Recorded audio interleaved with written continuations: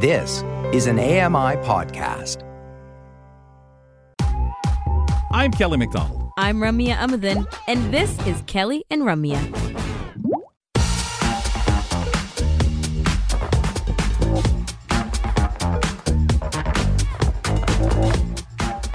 Welcome back to Kelly and Company. Brock Richardson hanging out with me today here on the program, getting you through your Thursday edition. I remember using cassette tapes for some of the accessible equipment. Floppy disks, the 3-inch, the 5-inch, and also using the cassette tapes to save to. And these were incredible, Brock. Mostly, as we talked about the method, it's the time, Hold on, I'm going to save this. Okay, good. And you were suggested to do that every 10, 20 minutes so you wouldn't lose your work if the electricity went out or if your battery died. My one unit, one of the computers, the Versabraille, when it died, it went, it was the loudest at full volume to make sure you didn't miss, I've died, the battery is gone. It was. It sounded like a bad video game from something. It was something else, boy. The methods, the equipment, and we look at things today. And I like Billy's analogy, how much it would take to save 30 gig now, in the way of discs. So really incredible stuff, folks. As we return to the program, Kelly McDonald with Brock Richardson. It's time to check in with our friends at CNIB Smart Life. CNIB. Connecting the Dots 2022 conference is happening in October. We're joined by Wayne Henshaw, who goes by the title of Agent of Change and is a part of the CNIB team working on this program. He also is part of the steering committee bringing this to life. Thank you so much for joining us, Wayne. Welcome to the program. Thanks very much for having me, everyone. Can you start by giving us a little bit of background on Connecting the Dots, if you would? For sure. And as many of our listeners will know, and our community members, the Connecting the Dots conference actually started as the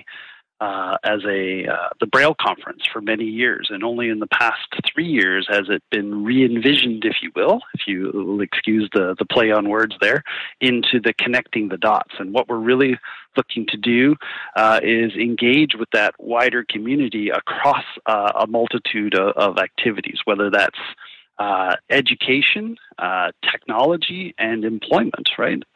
So in 2019 was the last one that we got to do the conference in location. Kelly, I recall you and I were down at that conference together.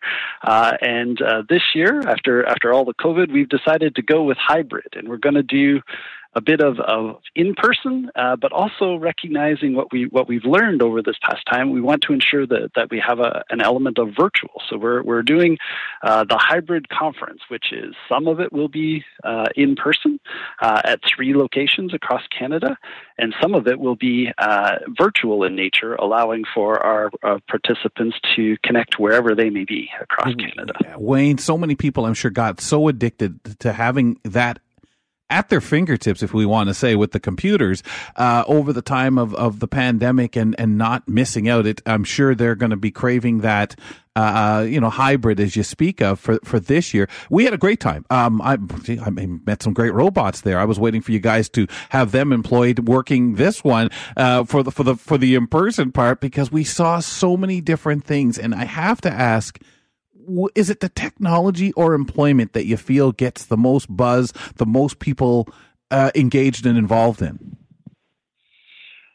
So Kelly, and Zenbo was our little companion That's there it. In 2019, right? So yes. For sure. So actually, Kelly and team, you got to come back, because this year at the in-person, our friends at Ontario Tech and Sense Tech are going to bring us something new in robotics companion. So I'm going to tease you to make sure come out and visit us. They were so cool. They're going to talk about how Zenbo has totally evolved. And I'm going to put the teaser out to you. Think about even as guide dogs, right? And we're in the middle of, we just started Guide Dog Access Awareness Month here in September. But as I was talking with the folks at Ontario Tech, they were saying, well, Wayne, what about a robotic companion, not to replace what a guide dog can do, because they don't believe that's in the near future. No. But what about what it could do to help train the handlers, the potential handlers, the future handlers of guide dogs, so that they can learn, hey, did you remember to take your buddy out for a walk, or remember to feed them today, and give them that report back as part of that robotics and interaction piece.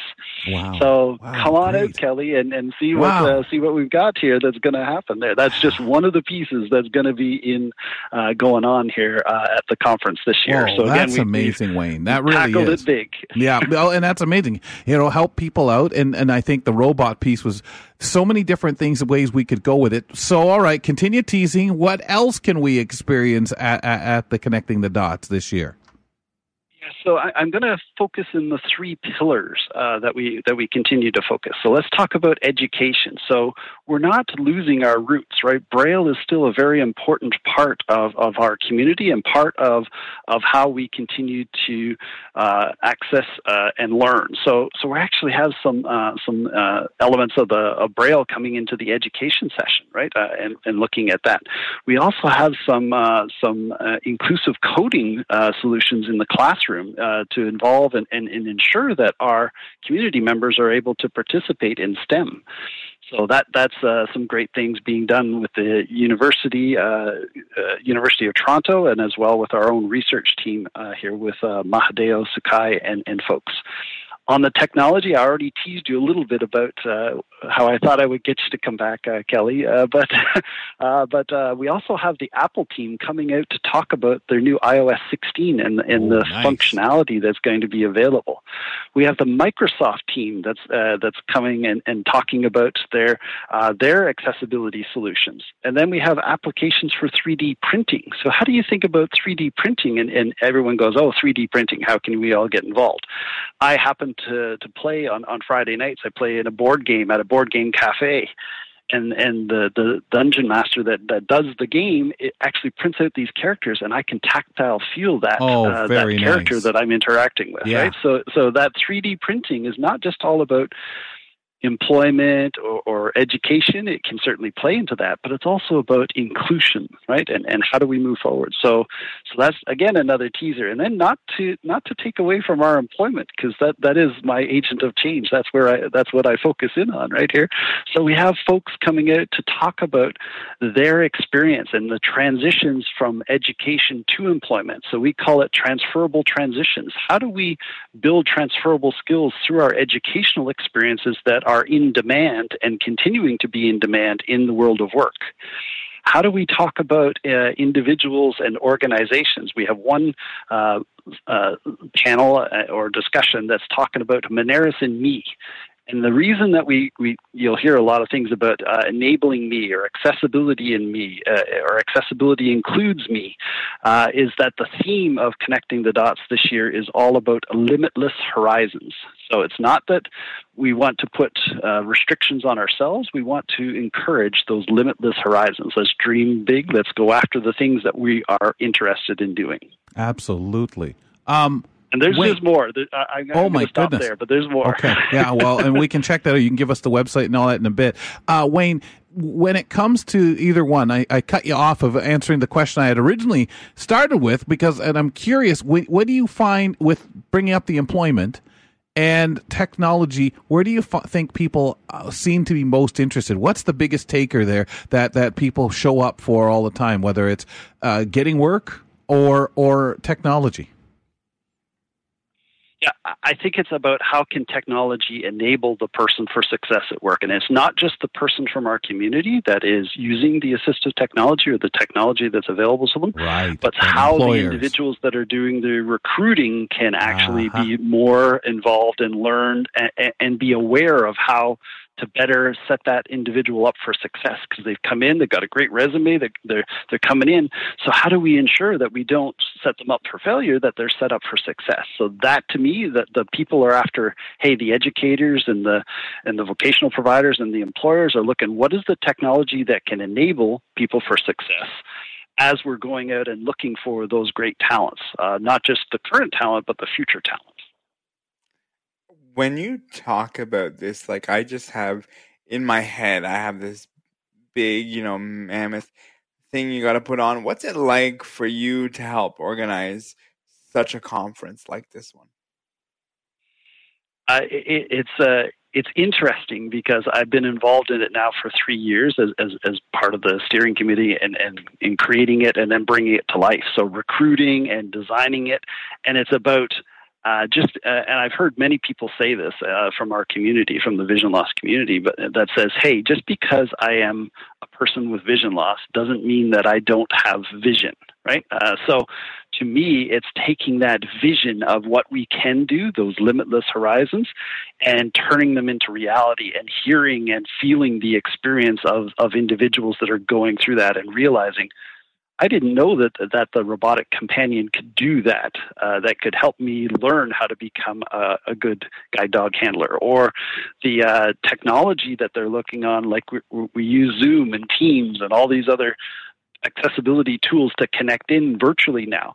Well, wouldn't it be great if those tools actually enable for individuals? And so some of the activities that the universities and the technology players have been doing is, how do they incorporate that into their solutions, into the Teams, into the Zoom, into the FaceTime, so that and I think we've heard even from the Apple team where their new virtual reality goggles are going to be able to see where a person when they have emotional reaction to what's going on in virtual space, it can actually transcribe that back to the person that's consuming that as we go forward. So for me, that's what jazzes me, is about seeing our potential and not limiting ourselves in our minds, but going for the potential. I want to be this, so let's go for it.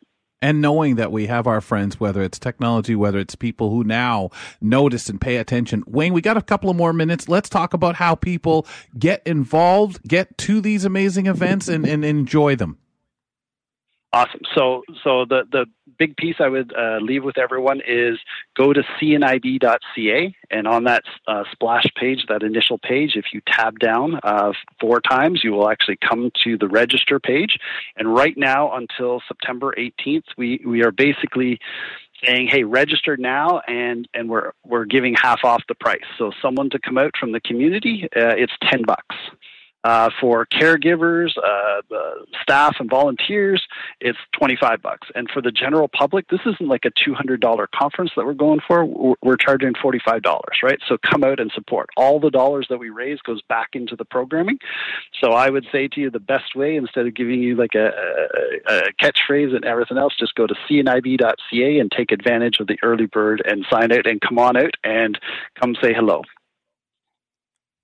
Just sounds so amazing when you think of all this being put together. It's wonderful when you have these conferences. Do you have a favorite part of the conference that you would say? A favorite part of the conference? Yeah, like what's the thing that, out of all the things you've talked about, what's the one thing where you're like, this is amazing? So for me, it is the networking piece that occurs as people come out and start experiencing, whether it's virtually or in person. It's when I get the opportunity to work with a number of talent and colleagues across Canada as part of the CNIB, but then seeing those individuals from the community that I'm a part of as a person with vision loss myself, seeing those individuals, hearing those individuals go and have their interactions with others, and seeing how they've come from, in some cases, I may have met a person that says, hey, Wayne, I just stay at home. I don't go out much, right? To now going to a conference or logging in and participating in a conference and bringing their skills, their passion to the table to say, hey, this is why you need to be considering me, because I have the skills, I have the passion, I have the experience. Absolutely love it. Wayne, thank you so much for sharing this great conference with us. That was Thanks very much for having me. Agent of Change Wayne Henshaw. CNIB's Connecting the Dots 2022, which is happening in October. A lot of fun, folks. Please don't miss it. There's so much to enjoy and learn about. Really empowering. Coming up next, the weekly roundtable. Reader Matt Spears joins us. And yeah, folks, there is a hint of sports in the air.